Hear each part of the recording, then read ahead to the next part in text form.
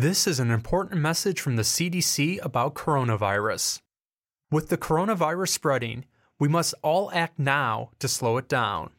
Taking care of ourselves and not putting others in harm's way, especially those already at higher risk, including people over 65 and those with serious underlying medical conditions.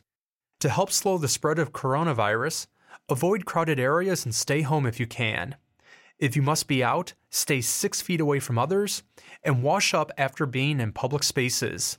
Even if you're not at high risk, these steps should be taken to help slow the spread of coronavirus. We need to stay apart, but we're all in this together. Visit coronavirus.gov for the latest information from the CDC. That's coronavirus.gov. Brought to you by the CDC and the Ad Council.